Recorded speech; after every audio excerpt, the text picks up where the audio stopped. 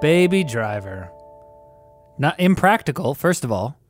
Can't even see over the dash. Come on, baby. BS. Where do I start with this? It's a bad idea. His seat is obviously rear facing. Because he doesn't weigh over 45 pounds. That's part of why he's such a prodigy. No one understands it. He's a savant. He doesn't even look for it. Although there is that part in the movie where he drives backwards. Hi, everybody in podcast land and also on YouTube. You voted. We listened. Even though I didn't want to watch this movie again. Yeah. Neither did I. And I think I was with you after seeing it. See, I was right. Okay, my problem is I watched this like 8 months ago. Oh, yeah. And spoiler alert, I didn't really love it then. So I wasn't like gung-ho. Oh, dang. Even though, as Riley likes to remind me, I did watch Blade Runner 2049 like 3 times in one weekend once. I can do that if I like the movie a lot. That's just insane to me. We put it on the poll because we wanted to get like the broadest Edgar Wright coverage possible. I had no idea this was going to win. I was for sure thought Shaun of the Dead or Scott Pilgrim would crush. So wait, none of us were happy about having to watch this movie? I thought it was going to get second. I thought for sure Shaun of the Dead was going to crush. Yeah. But it did. Or Scott Pilgrim. And here we are. And the thing that's interesting about the choices on that poll is Baby Driver and Scott Pilgrim are both like Edgar Wright movies, just Edgar Wright. And those other two, Hot Fuzz and Shaun of the Dead, are the Edgar Wright plus Simon Pegg plus, what's the other guy's name? No, it's Nick just those Frost. two wrote it, though. Nick Frost didn't help write. Oh, okay. Nick Frost always sounds like a comic book character name to me. That's a real person? I'm sure yeah. That's also Frost is the villain in Blade. You got Blade on the mind. Yeah. Discount DiCaprio, but evil. Wait, I Yeah. haven't actually seen Blade. That's the name of the villain? Yeah, something Nick Frost? No, something Frost. Oh, I can't remember, okay. like Jason Frost. Or We'll get to Blade one day, but for now, it's Baby Driver. It's Baby Driver, baby. You babies. B-A-Y-B. B-A-B-Y, baby. B-A-B-Y, baby. David, what are you giving this movie out of 10? Give me your slogan. Baby Driver has all the pieces of a movie that should absolutely crack my top 10, but it never quite coalesces into a film that I can actually care about. And what's your rating? 7.5. Oh, wow. That's a solid rating, though. That is. So you like the movie. Yeah, I mean, we'll get into it, but... Yeah. I said, here's my slogan. Putting a baby behind the wheel of a car is always a risky decision. But for Edgar Wright, I guess it paid off. But I'm still giving this movie a 5.5 out of 10. 5.5, wow. I didn't love it. It's on the good side. Clearly. If 5 is, It's just 5's neutral, right? See, and we'll get into why, because like 5 is neutral and it's just 0.5 over neutral for me because there's a lot of good stuff in this movie. Obviously, technically, it's really great, but I'm with you there, but the good stuff is so good. It is. That's So the thing. good. Is like some stuff in this movie is masterful, and other stuff just didn't get any attention. Yeah. So I'm giving this movie a 6. Music videos should just stay in their lane. Hey. that's a good slogan. Thank you. You love my slogans. I like this one. You liked the last few too. It was technically well executed. The other ones. I'm going to push back on your stuff a little bit right after this message from our sponsor, Private Internet Access, VPN. Private Internet Access helps you hide your true IP address so that you can bypass geo restrictions and censorship and other stuff that other people are trying to put on you in your face, you know? Get on my face IPIA. Yeah. You can connect up to 5 devices at once, and it includes an internet kill switch if your VPN gets disconnected involuntarily. Now I'm going to disconnect my braces. Oh. PIA is available for Windows, Mac, Android, iOS, and even has a Chrome extension, so check it out at lmg.gg/carpoolpia. Did you have that ready to go? That brace bit? Oh, so much better. Oh, I just realized I hadn't done it, and I'm like... That worked out great. Baby, baby, baby, baby, baby. Why you driving so much, baby? Are you going to give us a synopsis of this movie, or is there That a was point? it. That was it, eh? Baby is a talented young getaway driver with tinnitus, that's a ringing in the ears, which he blocks out by constantly playing music. After paying off his debt to the crime lord, Doc, Baby is finally free. He meets and falls in love with Deborah, a diner waitress. Her name is Deborah. It is. But before they can hit the road, Doc calls Baby in for one more job. Or more jobs, it's not clear. He's sucked back in. Stuck with a crew of unstable thugs, Baby's going to have to pull off his most daring getaway yet, escaping from all these crazy criminals. Which he does, but then he goes to jail. And the movie keeps going for some reason. Why does it keep going? Why doesn't it just stop? I agree with you, man. I thought when he was on that bridge getting arrested, end it right there. Oh, perfect. Well, they want to leave you with like that ambiguous ending where you're like, you can't be sure if he's actually being set free or if it's all in his imagination. What? Wait, what? What was ambiguous about that? I thought him just getting arrested would be ambiguous. This is like they send him. He's on trial. All these people are like, he's a really nice guy. It's not his fault. Wrong place, wrong time. Give me my purse back before he left. And then we're just like, we like this protagonist. Yeah. Then he goes to jail for at least 5 years. And this girl he's known for like a week just sticks by him. Cool. I'm like, wow. Gives him postcards, which are totally meta. We can talk about those later. And then he gets out, gets the girl, has a nice car. It's all good, no? Well, I think that's why he's saying. So it's the big debate online if it's actually real or not. Is that actually whether a it's big his debate? imagination? Yeah, it's a pretty big debate. This movie is beloved. It's the Edgar Wright's most like highest grossing movie. Yeah, and it won our poll. So like, I think there's people that really do care about this movie. But if you Google Baby Driver Reddit, a lot of the results are, here's my problem with this movie. Oh, this movie was hyped and I didn't like it that much. It seems like really mixed reviews. Well, I think it came with the first wave of reviews was insanely high. And it's because people recognize like the technical proficiency in this movie. And like, there is so many things to talk about. I made a list originally. My notes were just like 1,000 different little things that I like about this movie. And like, there's like endless amounts of like little details that are so good. Little lines that they throw back at each other, little callbacks. Like everything Baby says in this movie is a remix of something he heard. There's not a single original line. Everything is like a callback to either something he saw, something someone said about himself. Like even when he's like standing up for himself and he's like, I'm fast, I'm this. It's exact wording that has been used before. And wait, like, really? Yeah. Not a single line is original? I don't know if there's like, I think some of the romance stuff is, and that's kind of about like him breaking out of this like remixing thing. That was really Can we talk about this debate though? Yeah. So the ending, the signs that it's imaginary is the fact that it's so picturesque that we've seen him have that vision before, almost identically. The fact that it's black and white to that. The fact that it's really unrealistic that she would stick by him. That like, how would she have this car? Like, there's a lot of like things that are too convenient and like. But he had lots of money. Well, it would all be taken away. I don't know. We don't know. It's in the floorboards. Who knows? No, he took it out of the floorboard. He gave it to his give it to Joe. Foster dad. Yeah. I mean, I haven't thought about it too hard. I just thought that was interesting to be able to see this movie as him trying to deal with jail. It definitely doesn't do that enough, and I'm more on your side. I'm just kind of playing devil's advocate. I think people are reaching, because if the argument is that it's unrealistic that she would stand by him, it actually isn't, given what we've seen from her thus far in the movie. Their meeting is so, like, right off the bat, they click so hard that it borderlines on being like extremely cute / just male fantasy of how you hope an interaction with a girl would go. Yeah, she seems a little like too like, oh, hey, yeah, I don't know anything about you and you're mysterious and maybe creepy, but I just love you. I'm just going to pick up your tape recorder and sing into it and say some stuff into it. Like, she's like very high in trait openness, I'll say that. Yeah. Like it's like he would have to be DiCaprio, and she recognizes DiCaprio, and she's really outgoing and clever, and there's like, that guy, I'm getting with that guy right now, I'm doing whatever it takes. Yeah. That's the level of attraction she has to Baby. I can get behind the idea of the ending being ambiguous. Obviously, like,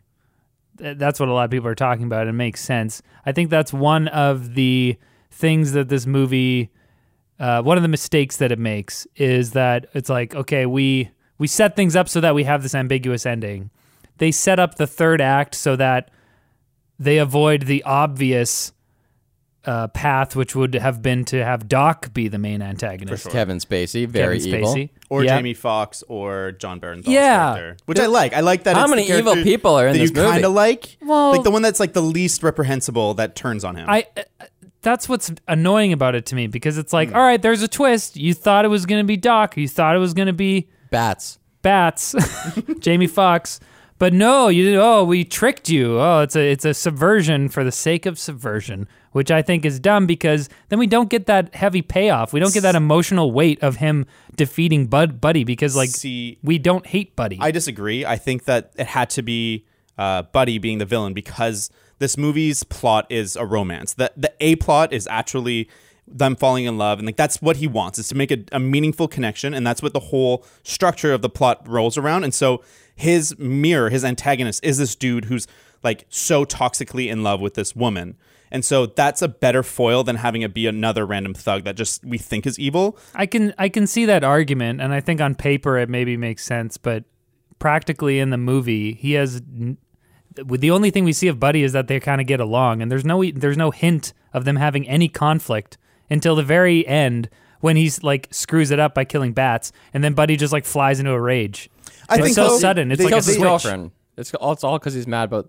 Yeah, he's mad about his girlfriend, but it's like a switch is flipped. There's no build up to that conflict at all. It's no conflict, no conflict, no conflict. Suddenly there's conflict, and that's the final confrontation. That's true, but I also would have been unsatisfied if it had been Bats or Griff, because they annoyed me because they just hate Baby for the sake of hating Baby. Yeah. Like, they just show up out of nowhere and they're like, well, no. you're different.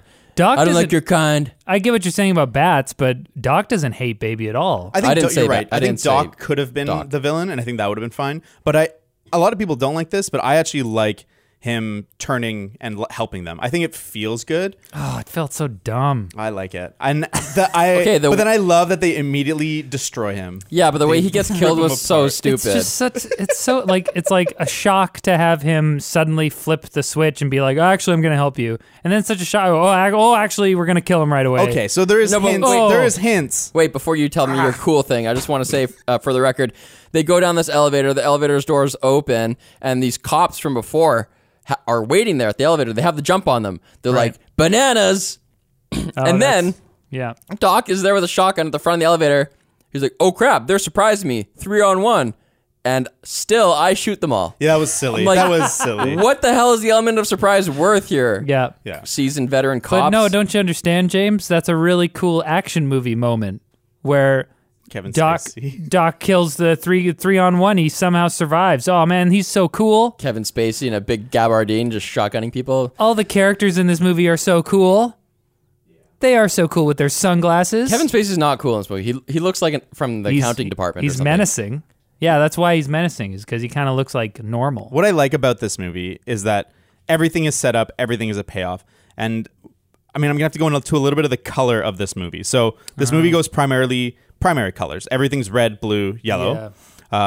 Red being the glamorized side of crime, blue being the cops closing in, or like the consequences of crime coming in, yellow being the hopeful future, and that's why Deborah's always wearing that. But then there's green, and green only exists in his foster dad's house. So that's his house is all painted green, and that's supposed to be like health, respite, and all these things. The only other place that has green is the hideout. And it's a different shade of green. It's half blue, half green. And it's supposed to kind of give you the sense that like that Ansel Elgort's character, Baby, sees Doc kind of like a dad, but also like the crime closing in. And I also think like in terms of their character dynamic, like Wait, he's I thought always that crime was red. glamorous crime is red. Blue is Is like the consequence risk. of crime. Oh, okay. So what about that laundromat scene where we have all those different All the primaries? colors. So that's one scene I have a trouble. There's a few times where I'm like, I don't quite get what In they're case you going don't for. remember, there's like they're in a laundromat and there's this really cool shot where they have like a wall of washing machines, and then through the portholes of each one you can see just like laundry that is only that one color. Like one machine only has yellow, one's blue, and one's red, and it looks really nice. Yeah. And I think that's, for me, the first time that I noticed the colors was that scene. So I kind of think that it's in there to be like, wow, look at the primary colors. And then you start to notice that like everything is in primary colors after that. Oh, it's just to establish it. I think so. Because like the rest of the laundromat's painted blue, that fits the kind of other scheme. But it doesn't work thematically for that scene where it's like it should be theory's yellow. falling apart, David. No, it's not. Trust me. I'm not the only one that thinks this theory. This is such a great example to me of like how this movie just knocks it out of the park in terms of its aesthetics, For sure. and like And editing. technical execution. Editing Yes. too. There's Yeah. lots of cool match Yeah. match frames. The So whole- like she'll have a shot of the top of a coffee cup, and then it'll just cut to an elevator button, which is round like Yeah. the coffee cup, and it's just a nice match frame. Everything is so well technically executed, but that's my problem. Is that it's so? I feel like they blew all of their resources on executing that well, and they didn't really think about the script so much. Well, totally. They didn't appreciate the value of really 3D characters. And like, there's no one in this movie that's 3-dimensional. Like, the love interest, Deborah, what does she want? What is she? Okay, she wants to get out of here. That's it. Yeah. Baby, what does he want? Like, to get out of the life of crime. That's They're it. young. Dumb. But like all of the villains, like sure they're colorful and they're interesting, but like they have no dimension to them. And like we had kind of talked about it, like what makes a good character. And there's kind of like two levels of good character. There's the Han Solos, that's like the over exaggerated, really easy to identify. But then there's kind of the more complex, like Michael Corleone, where there's like it's not quite as on the surface, but there's so much going on underneath. And this movie kind of gets on the surface stuff, but it absolutely fails at getting the heart of a character. And like Han Solo has a heart, but like who are these people? I don't know any of these people. Yeah. Like if you ask to answer the question, like a canvasser comes up to this person, asks them to donate to animal welfare. Does baby donate or not donate? The only I person think baby just kind of goes like, and just keeps walking. He just dances away. He shouldered checked them as he danced by. And went, oh, sorry.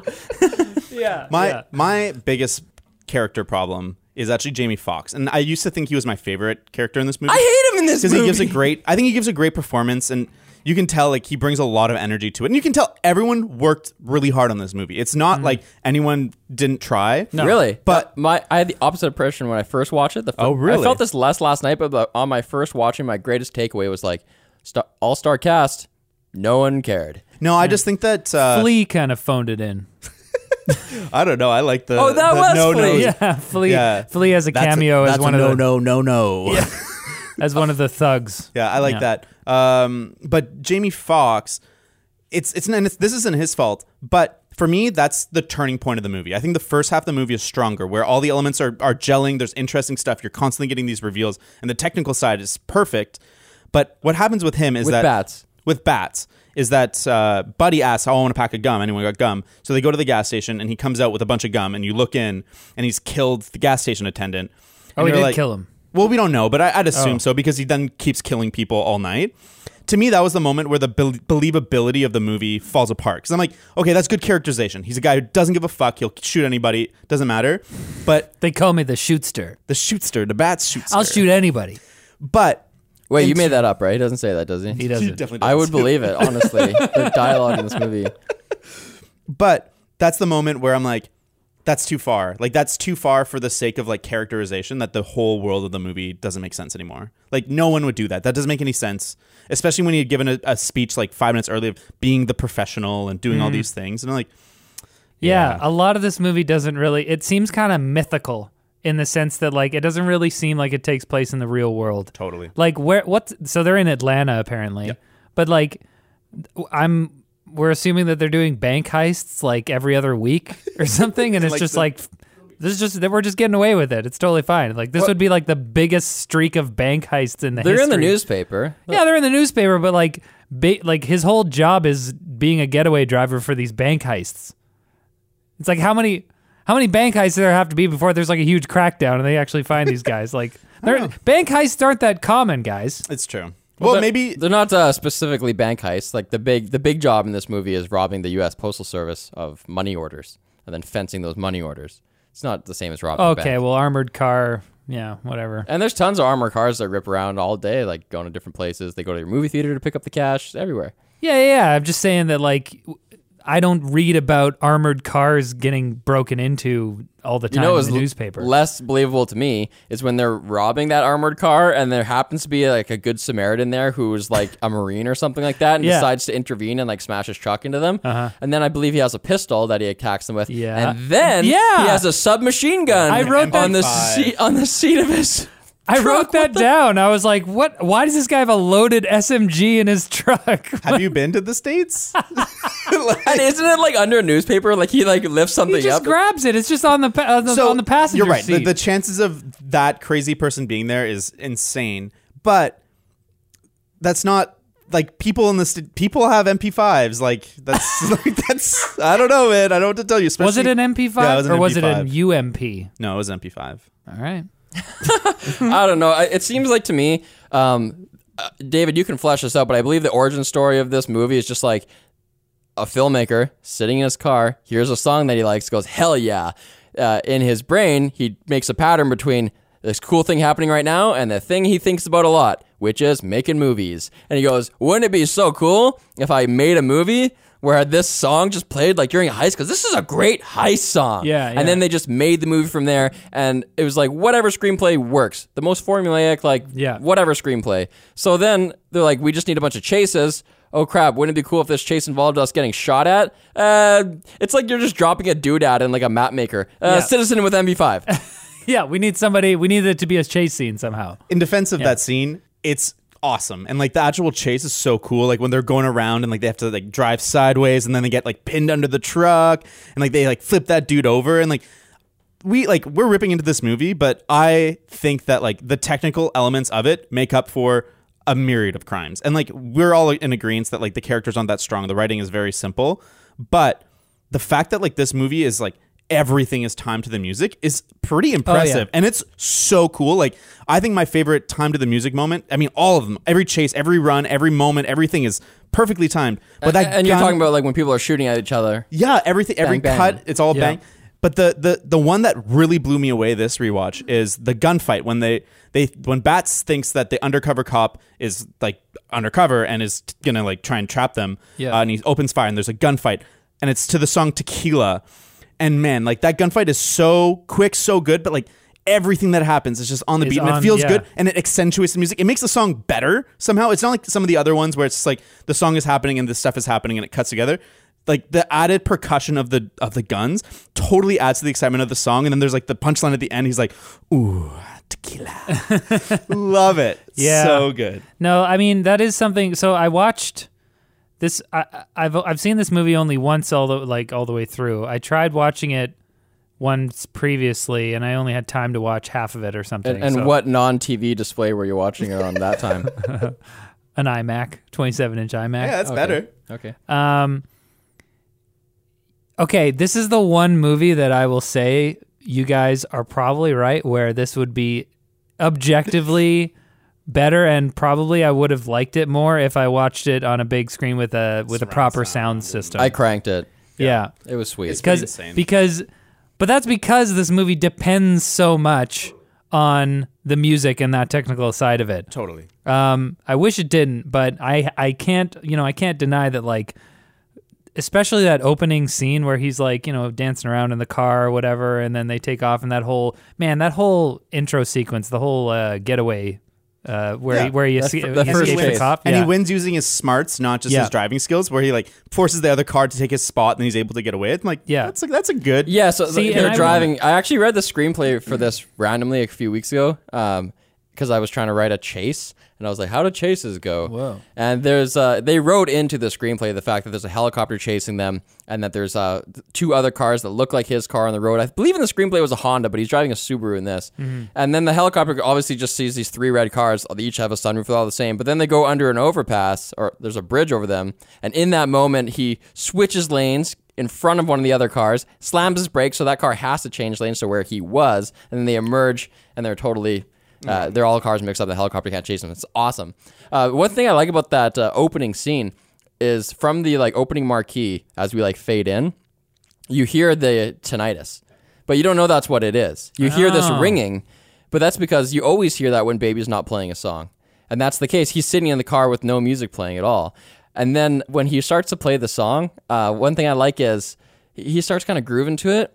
But then he flips on his windshield wipers right at the right part of the song, and he dances with the windshield wipers. Yeah. And I just thought, that's great. Now I know, here's a guy who spends a lot of time in his car. That characterization is so sweet. Yeah. Yeah, I think there's a lot of clever bits they do for characterization of Baby. And like they constantly give you more kind of angles by which to see him. Like, okay, he's got this foster dad that he learned sign language to communicate with, and he really does care for him. Oh, okay, he's a remixer, so what he does is he records everything and then he remixes it. Like all these really interesting quirks, but I never feel like I got to know him. I feel like, like even though I know he's been in a car, I know these things about him. Mm-hmm. I don't know Miles. I think that's a failure of the second half of the movie. The first hour of this movie is so sweet, but it was about an hour in. About the time where they meet up the cops and do that convenience store robbery, I was just like, this should be over already. I don't care anymore. But that first bit is so good. Like, there's so many questions in the first 15 minutes. Like, his name, it's B-A-B-Y, baby. Why is it baby? Why does he always have to spell it? Like, I like that. Yep. Why doesn't he talk that much? Why is he in debt? I don't know if we ever find that out. Wait, this guy can speak sign language? Who's this deaf guy? And where did Ansel Elgort? Where did Ansel Elgort learn to dance? Damn.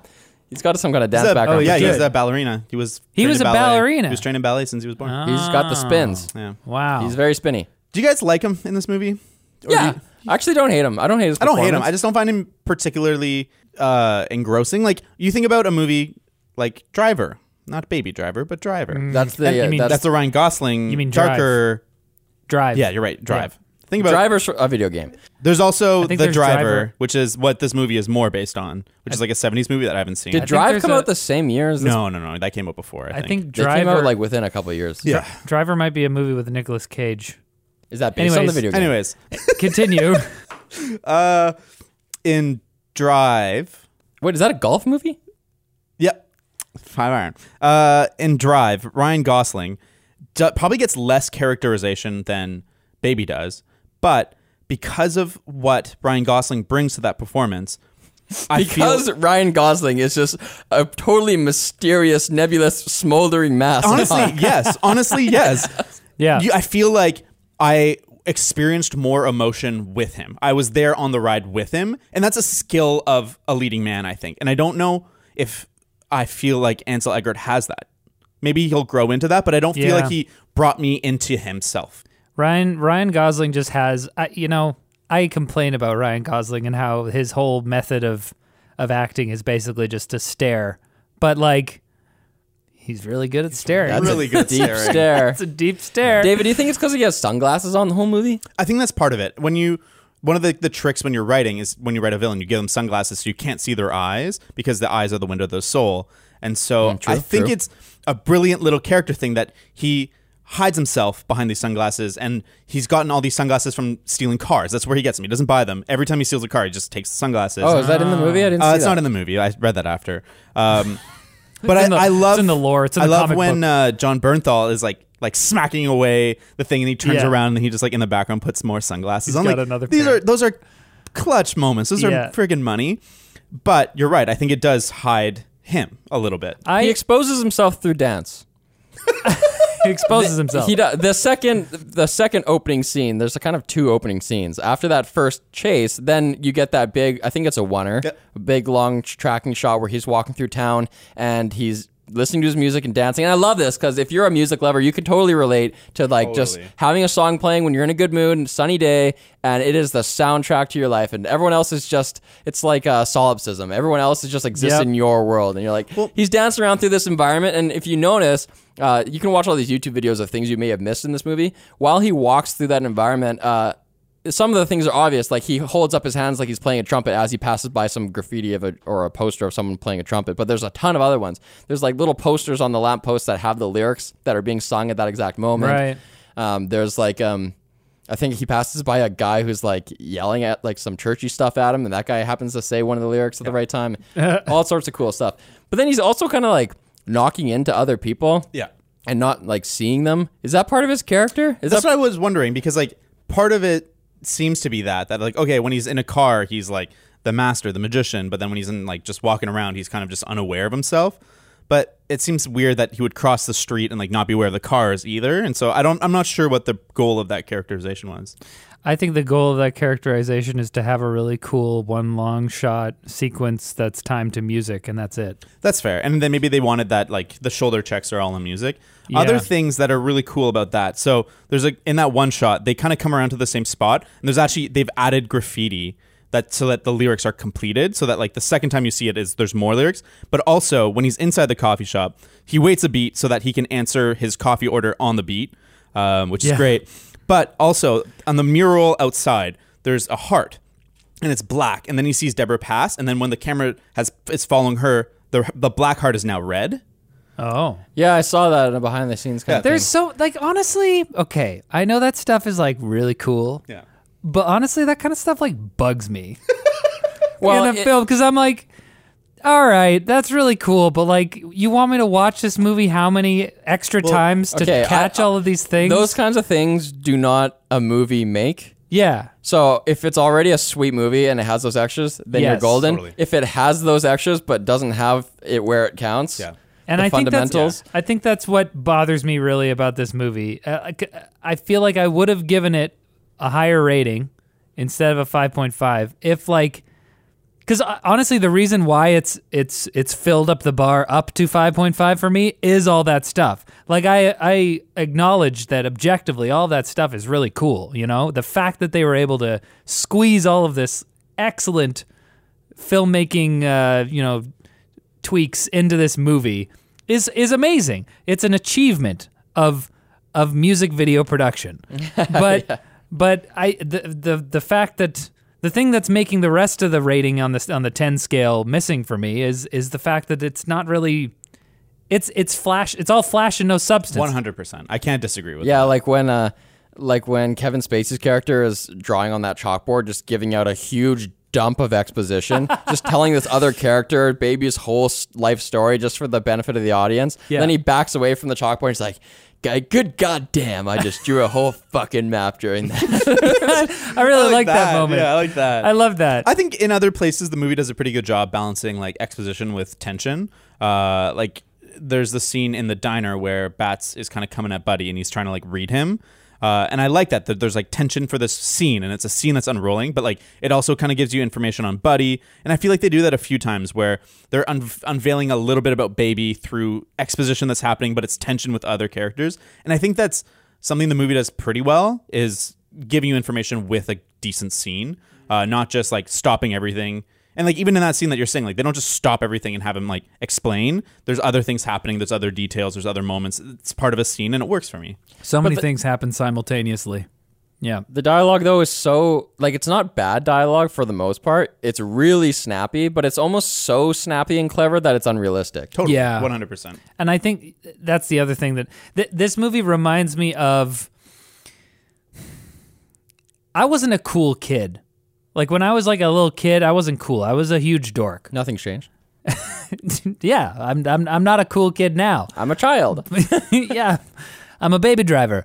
But I think that I have, like, a visceral opposition to movies that are, like, trying really hard to be, like, cool, you know? Like, look at how cool these guys are. They always wear sunglasses. Look at this really cool turn that he can pull off in the car. Whoa, what a cool guy. Hey, you think Tarantino's the only one who can make a cool soundtrack?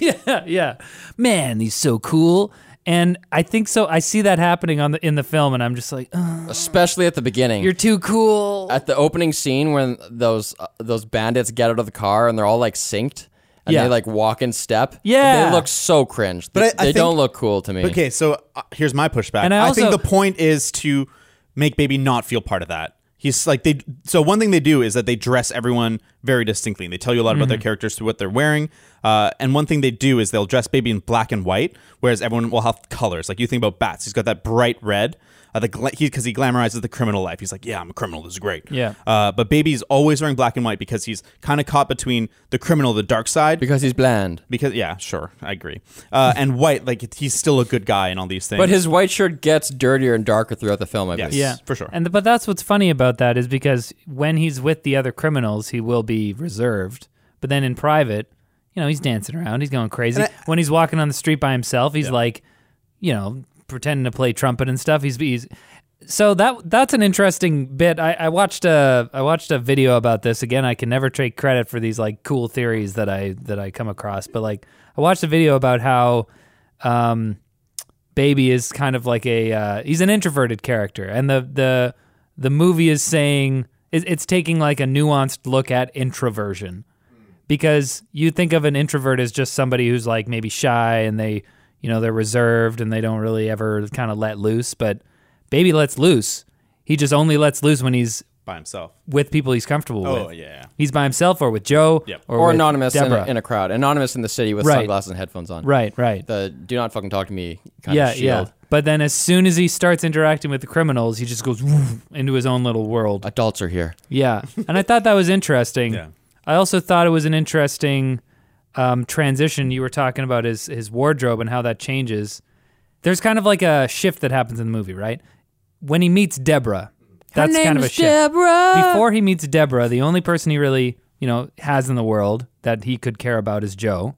And Joe's successfully isolated from his like criminal in the green life, world, right? In the green room. And as soon as Deborah kind of gets brought into it, then he suddenly has a reason to care. And so he's like, oh shoot, I got to do something about that. But before that, he's kind of like using the music almost as a block to be like, all right, all these horrible things are happening, but I can get through it by using this music as a block. And then once he realizes that, oh, okay, this is bad and we got to do something about this, I have to kill these guys or else I won't be able to get away. You see his wardrobe kind of change as he like transitions into he gets a more his hands extroverted. dirty. He gets his hands dirty. That's right. That's the whole Dolly Parton thing where he talks to that person who works at the USPS and she says you can't have a rainbow without a little rain. Something like that. She's quoting Dolly Parton. Mm-hmm. And one of the final scenes when he walks out of the prison, there's a giant rainbow there. There was rain before. Yeah. The rain that happens before is when he's driving Bats around back to do the job, and it's raining there. Bats gets in the car, and because there's a truck ahead of their car that has like rebar sticking out of it, Baby hits the accelerator, and the rebar comes to the window and impales Bats. And that's when it's raining. That's when his character changes. He gets his hands dirty for the first time. Instead of being not the type of person who fits in that world, he dives into it. Right. I do like that moment. Like, it really depends on which rewatch if I like it or not. Because sometimes I'm like, why would you do that, dude? Just like, there's a lot of better ways to deal with this. But this, just finish the job. Just go on your road trip like 8 hours later. Yeah. Just talk it out. Yeah. Just like get through this and then be done. But it feels good to see Bats die. I'm not gonna lie. You guys, piece of shit. You know what doesn't feel good? Seeing Monica, or what was her alter ego? Darling. Seeing her holding 2 machine guns, dual wielding, and just like spraying them at cops while she's standing there in open, no cover. Yeah, steps out in the open. Ugh. All the action in cars, good. Action out of cars on foot, bad. I thought his foot chase was okay. I think like he does a decent job, like seeming athletic and like getting away. And, Yeah, it turns out he's also really good at parkour. Yeah. Well, yeah. I like it when he goes into like the mall and he gets into like the souvenir shop and he quickly gets like the jean jacket, gets the sunglasses, and when he's like checking himself out, you can see the cops are closing in on him, and he's like, "Oh yeah, chase on!" And I thought that was like such a good moment, and like then he reconnects with Darlington. Disguised for no reason. Yeah, I'm exactly. caught immediately, and now I'm wearing more layers. Oh god, it's so hot. That was the only thing I was thinking of that scene. I was just like, oh, I just put on all those clothes for no reason. What a waste. Shoplifted for no reason. He's got the sunglasses now. Man, I'm still disappointed about the buddy thing. Like because I got to bring it back because that's really the main problem for me with this movie was the second half or the third act, where like it's so strong up until that shift happens. Because all they would need to do to make that make sense for me is have Buddy just seem kind of a little menacing before that or something. And I think they need to rejigger the structure of the movie a little bit. It seems like they didn't quite have the 3-act structure fully in mind the whole time, where like it's like, okay, there's these things that happens, there's this next thing that happens, there's this thing that happens, and then it's like, okay, we're building towards a thing now. It doesn't feel like everything that happens in the first scene is like moving us towards the next thing, which is escalating, which is moving us. And I think with like a little rejiggering, this movie could feel a lot better. Yeah. I don't have a sense of Baby's like inward journey. He has I none. know that he wants to stop doing these missions and wants to run away with his girlfriend and drive down the road with no plan and some money or something. But I don't know what he's trying to do on the inside. Well, he's very passive. There's really no internal conflict in him. Well, there's It's conflict. There's conflict, but there's no internal conflict. Yeah. His conflict is, I want to get out of this situation. I want to get away from Doc, and that never changes the entire time. You're right, though. He's reactive. He never realizes something. He's reactive. Things happen to him. He's not driving the story. He's like, man, you know what? I don't want to do any more missions. You have to. Whoopsies. And I think with like just like the smallest rejiggering, this movie could go from like a 7 area to me to like a 9. Like it's got all the details. It's got all like the hard work done. If Edgar Wright had kept his director's cap off just a little bit longer and stayed in the writer's role, I think this movie could have been excellent. Yeah, it's like he wears the hat for a certain amount of time and then he takes it off and then he doesn't go back. Yeah, and he's like, I like this now I'm director's directing. hat. And he's a great director. I think, yes, he's a great director. Again, the technical execution and all that I don't think I've seen the level of like music syncing up with action on screen in another movie. I mean, I'm sure one exists. I don't want to say it doesn't, but like the way that this movie does that is just so satisfying. It's so cool. Yeah. I will say it is cool. Capital C, cool. I thought you hated cool. I know. I don't like cool people. I like the fact that they were able to do this in the movie, but I particularly don't like when a movie really tries to make criminals look cool. It just rubs me the wrong fair. way. That's fair. It's like make Baby Driver look cool all you want, but like they have these shots of like, you know, the thugs like walking up to the bank in their trench coats and their cool guns and sunglasses. It's like, yo, look how cool these guys are. It's like, I don't. Yeah, I don't think they do enough to kind of make them fall apart. Where like, I think it's okay if you introduce them as cool, but then as the movie progresses, you like kind of see the seams and you're like, eh.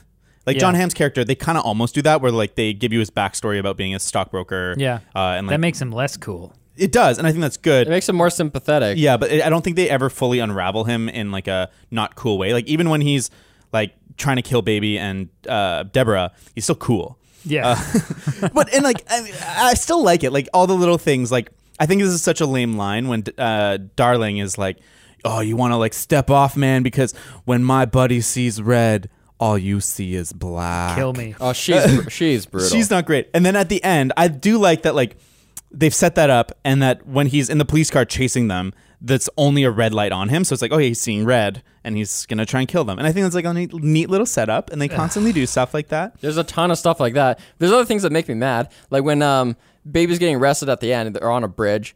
He gets out of this truck. He puts his hands in the air. He's got the car keys in his hand, and he tosses them off the bridge. I'm like, why? Now there's going to be a tow truck coming. Like, you just made so much work. There's going to be traffic. I thought that exact same thing while I watched that scene. I'm like, how are they going to drive the truck away? Yeah, it's not a Thanks, good buddy. act of surrender. Now, what the heck is your girlfriend going to do? She can't just drive home after this now. Yeah. Well, they would have arrested her too, for sure. She's nice, though. So wait, what do you think, David? Do you think the ending was real or not? I think it doesn't matter. This movie's inconsequential to anything.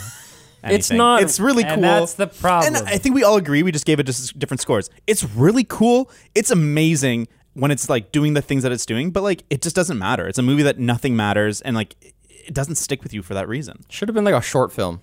Yeah, it'd be great. Yeah. 40 minutes, music video, like tied to some band. Do the whole thing tied to like their music. It's like they wrote it as a short film and then just like stretched it Totally. out like putty.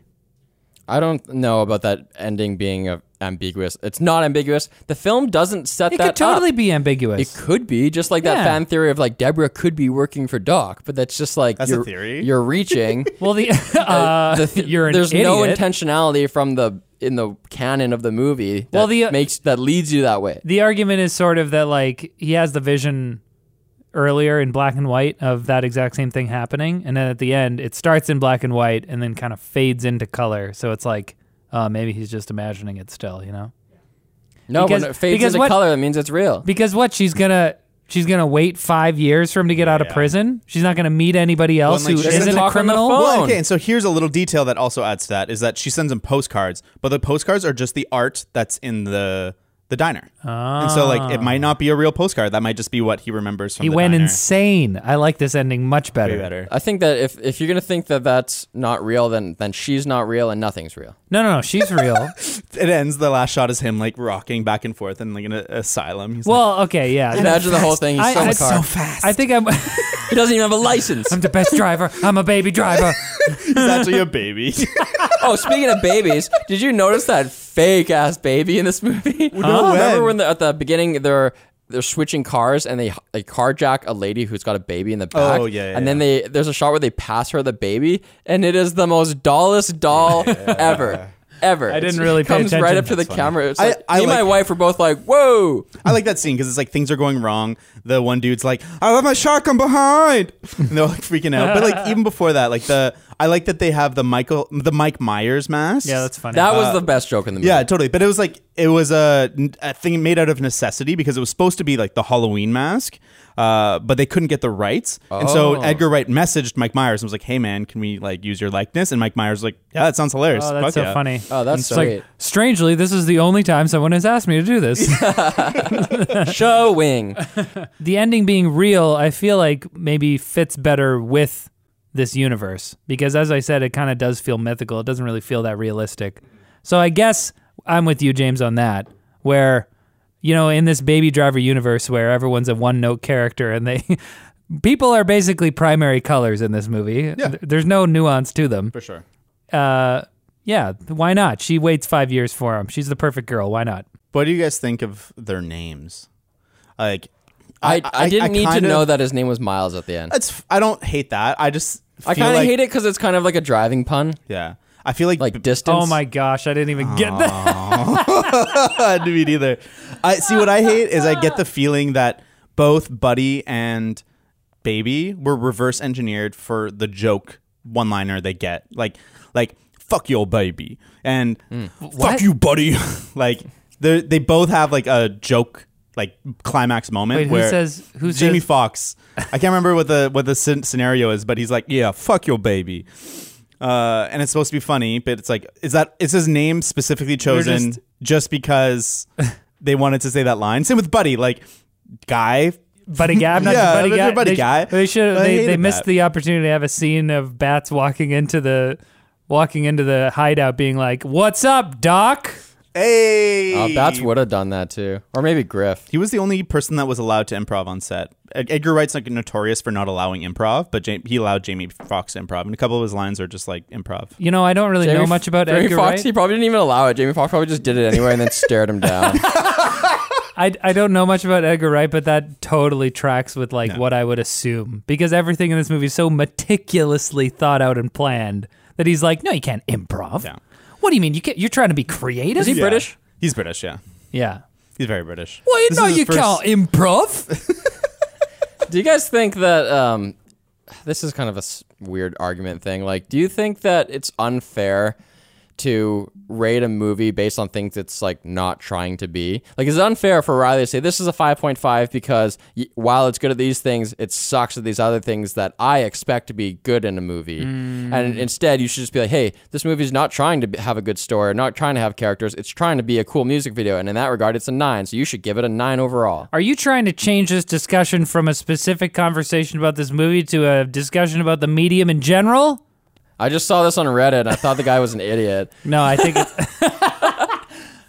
it's a great question. It's hard. I think like there's an element of balance where you absolutely do owe it to the movie to approach it on its terms, but the movie doesn't exist in a vacuum, and you watch movies as with an understanding of what movies are. And so it's up to the movie to give you what you expected of a movie, but it's also up to you to understand that like the movie's trying to be a certain thing. And I think this movie's trying to be the like have good characters. It's trying to have slick story, and it fails on those things. It's not that it's not trying to do those things. It's just that it failed. It's like they made the movie as part of a competition where they had like a cap on some resource. Like, you guys have 1 month to make this movie. So dang it, we can't focus on everything. We have to pick one.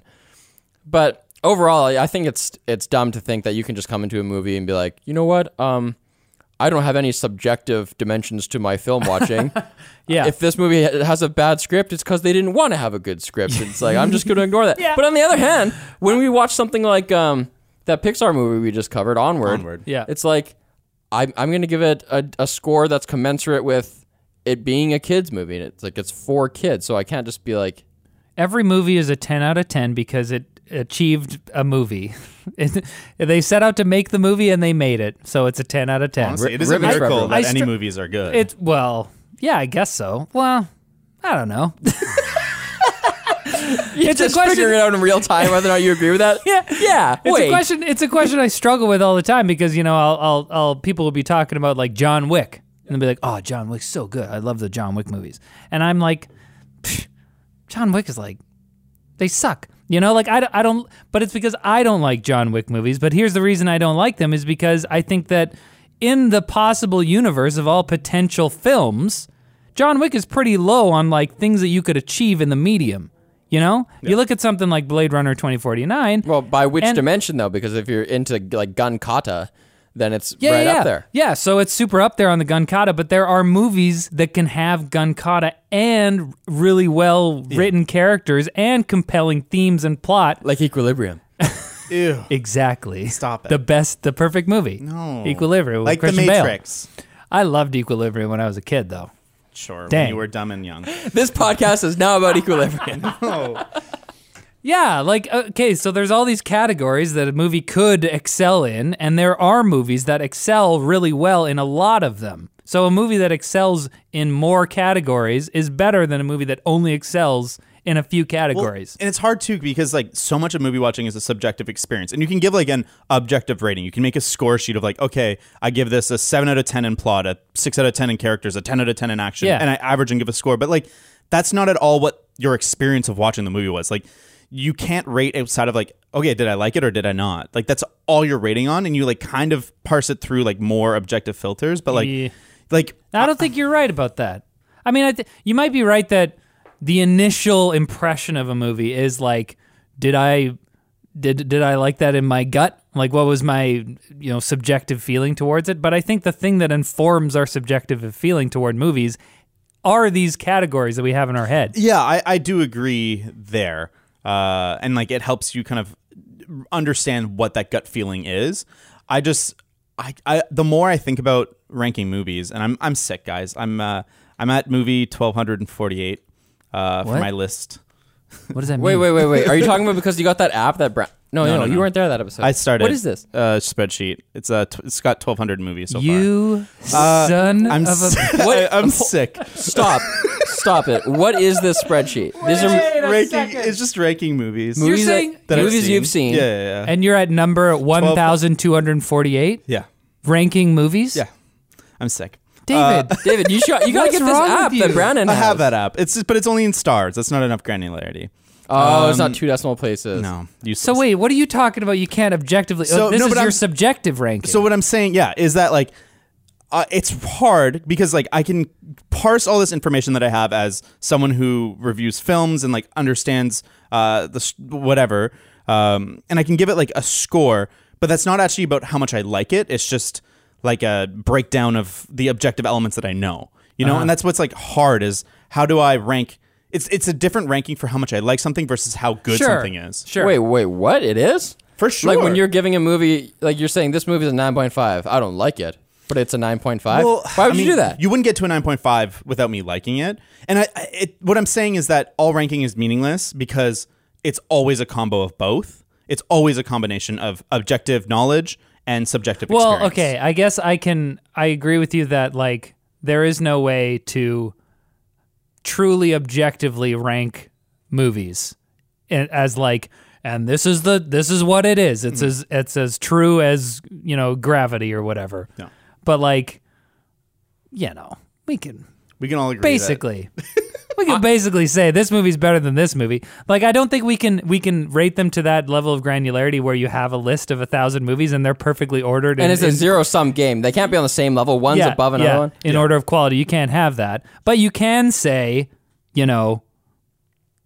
Star Wars: A New Hope is better than this movie. That's fair. But I think The Last Jedi? yeah, when you rank, you always have to qualify what you're ranking and like what the weighted score is. And I'm still hung up on the fact that you're ranking things outside of whether or not you like them. Like, I'm trying to understand what that's like. It's like, I really appreciate how sick of a song Thriller is, but now that I know that he likes little boys' bumholes, I don't like the song Thriller. So I give it a 9, but when I listen to it, I feel like a 5. Okay, so I see what you're Is that saying. what's going on here? I find it's more weighted the other way, where I'll like something that I know is bad, and so Then it's good. in my Okay, now we're getting into it. What's wrong with you? So you think if you like something but acknowledge objectively that it's bad, there's something about it that's good. That's why you like it. Unless you really are self-aware enough to be like, guys, look, I really like the song Rapture by Blondie. It's a white woman rapping. Everyone hates it, but my mom used to listen to it a lot when I was a kid, and that's why I like it. Okay. What about- How about wait, what about this? Keeping Up with the Kardashians, right? It's a bad show. All right? Technically, maybe there's some technical aspects that are executed well as far as reality shows go. But like as far as the entire spectrum of possible TV shows, it's a bad show. pretty low, yeah. Right? But a lot of people love that show. They really like that show. Yeah. But Well, there's obviously an people element to it. People liking that show doesn't mean that it's a good show. That means there's an element of it that is working, though. That's just like saying, but is Candy Crush a great game?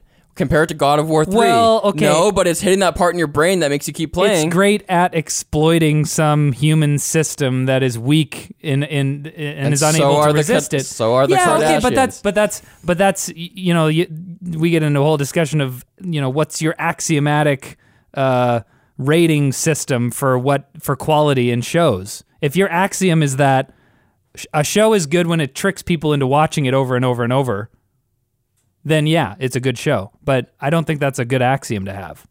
Yeah, I think you might, because you might say, "Oh, this book, I couldn't put it down," or "This show, the episode ended, I had to put another episode on." But that's one metric by which we measure success. By that measure, potato chips are good because you can't stop eating them. They are good. They taste good, but are they good food? No. Yeah. So my question is, Well, what's the rating? Is the rating on whether it is it rating a new podcast. is it nutrition out of 10, or is it like good for me eating these right now for a movie? Well, out of maybe 10? Anyone who's confused because we're talking about food now, just translate it to movies, okay? Yeah. So my question is, like, what about movies like the Mario Brothers, where they're so bad they're good, where you're laughing at how bad the movie is, that you're like, and you enjoy that aspect of it? No. Does that now boost the movie back up, or is it now some nega rating where it's like -7 because it's enjoyable like a 7, but it's so bad and it's a 0? And Now that's interesting. Like that's the interesting. Room, right? Yeah, like- You're like, this movie sucks, but it sucks so hard. We're in like this negative part of the scale. It's like a circle. It's like a snake eating its tail, and I'm laughing suddenly. See, okay, so gonna to the change my question rating to the question of like what these ratings are made of, when we rate our movies, is that primarily a subjective rating or an objective rating? An attempt at a objective There's rating. no such thing. It's an attempt. Yeah, there's no such thing as a truly objective rating. What I'll but- tell you though is, if you ever see a movie rating for me that has a negative sign in front of it, that means it went full circle. Like a -10 we're is like, this there. movie's so That should garbage, be- but I'm laughing. Yeah, I'm yeah. having the best time. Oh no, but then Doolittle should have been a negative no, rating. but we weren't having a good time. wasn't Oh, having a that good was you're just right. bad. You're right. It wasn't bad enough. Yeah. So you guys will know when we review a movie that's so Cats- bad that it's good, Cats, it'll have I'm giving a it a negative new rating, like -6, because it's like 6. I had a 6 level of enjoyment overall. It's too long. It's a crap movie, but like I definitely enjoyed parts of it. No, I'm giving it -1. -1. I'm updating to -1 because I liked a little bit. The thing is, you need friends. You can't do this kind of stuff alone. Don't watch The Room or Sharknado Yeah, alone. You that's watch it with true. friends, Yeah, and then that's you hate true. on it together and have Sure. fun. Yeah. For me, the ratings that we do every week are as close to an objective rating as possible. I try not to put in like my particular liking for it as much as possible. Like we'll see, if we ever did Star Wars, I would hopefully not rate them based on like I really love this movie and instead rate it as a film. Yeah. Because, this is what I do for The Last Jedi, right? Where I'm like, The Last Jedi made me really angry. And I spent a lot of time thinking about how stupid parts of that movie were. But at the end of the day, here we are, 3 years later? Sure. You're not going to be like, it's a 2. Yeah. 'Cause it's obviously not. It's The acting and the effects. objectively a decent film. Yeah. But I don't like it because of what it means to Star Wars. So what's the modifier we put in front of it? Like division? A divider? A modulus. But, yeah. Modulus. Yeah. Yeah, I don't know. We're I making don't know. this so complicated. I love it. No, I love it. This is great. What are we going to do next? Is our What's the we next don't have movie? a plan for the next month, eh? Oh, no. We got to do some Tarantino stuff, guys. Yeah. That'd be done. We got to. That would be good. Although Get some feet in Tarantino here. is probably in the same sort of wheelhouse as Edgar Wright, right? See, What do you- It's a little deeper. What are you talking about? What? What do you mean? Well, they're kind of like titillating a little bit, Tarantino's on a different level than. I'm not even saying I think- quality level, although I would defend that opinion. I'm just saying like thematically and like vibeness. Yeah. It's like a whole different thing. I'd Yeah, say Well, so he's better, you're saying. Well, I'm saying both. I enjoy his movies more than. I haven't seen that many Edgar Wright movies. You think Come Edgar on, Wright's you're a gonna better? put like Scott Pilgrim beside like Pulp Fiction? Like, come on. yeah, I am. I'm going to say Scott Pilgrim is better than Pulp Fiction. Yeah, Pulp Fiction is a good movie, but it's not like that good. Scott It's Pilgrim. interesting. Yeah, Scott Pilgrim is incredible. Well, then why didn't we do it today? Because people are dumb. People like Baby Driver Hey, more. don't call our audience. Okay, we're gonna do a Tarantino vote. How about that? I'm so mad. But they were pretty close. Scott Pilgrim was the other one, What was right? the other one? Yeah. It was like 2% behind or something. No, frankly, probably fewer people saw it. And it was like, Yeah. it was I mean, 2010. Edgar Wright's total box office is like less than like 300 million or something, like everything combined. Whereas like a Tarantino movie will make 500 mil to a bill. Like he's obviously a much more popular filmmaker. Well, now, 500 mil to a bill. 500 mil to a bill. now his biggest commercial success was Inglourious Bastards, and they've been big since. But like when you're talking Reservoir Dogs and Kill Bill and Pulp Fiction, that was way lower. Man, I would love to do Inglourious Bastards. We'll do that eventually. We'll do a poll. Or we should do Kill Bill, I guess, eh? No one's gonna vote for Kill Bill, but it's the best. Okay, we'll do. Pulp Fiction, so we're doing Kill Tarantino Bill, this week. Pulp Fiction, Kill Bill, Inglourious Bastards, and I haven't seen the most recent one. Hateful Eight. I don't want to do. No, that's What? not. No, Once the- Upon a Time in Hollywood. Hollywood. No, I don't Django wanna do that Unchained. Ooh. He wrote True Lies. I think Django Not and True Lies, True Romance. if we want to do Inglourious Bastards, I wouldn't suggest Django Unchained because I find they're so similar they would split the vote. They are They're pretty s- similar. What? yeah. You think they're Well, They're the same movie In terms of What? like freedom fighter kind of fighting It's for justice revenge porn type of thing. Yeah, just history, alternate history revenge. one's porn. killing racists, one's killing racist. racists. Yeah, but I It's feel Nazis like, and I feel like slavers. Inglourious Bastards is so much better than Django. I only watched Django once in the theater. I'll check it out again. I think Inglourious Bastards is better, but they're the same movie. Okay, guys, This is- I don't. This is really inside baseball, but I don't want to put. Bastards in the poll because it will definitely win, and I want to do a different movie, and we'll definitely do Bastards at some point. And it's a swear word. And I It's don't, spelled wrong. That's true. So it's fine. We should put more early Tarantino in it. Reservoir Dogs, Pulp Fiction, Jackie Brown, True Romance. Ooh, Pulp Fiction will win. Yeah, Fantastic, Mr. Fox. from dusk till dawn. Hey guys, if you want some input or you want to vote in that poll, then check us out on Twitter at Carpool Critics. And also, can you please just tweet some mean stuff at us? All we ever hear from you guys is like, hey, I love the show. Here's my favorite movie. Can you please cover it? But I want to know how we can get better. Just really take us down a notch. Tell me something like, "Hey James, we hate this way that you stumble on words sometimes." Yeah, nice. David, we like hate your right nose there. breathing. Can like someone just Mouth breathing. give us Thank you. Riley, we don't like your face. turn the camera off of that guy. Give us some feedback so we can make this better and reach even more ears. Because we love yours. You can email us a treatise on why you hate our podcast at Treatise. carpoolcriticspodcast@gmail.com. We're on Twitter and email because we're modern men. Email is like ancient at this point.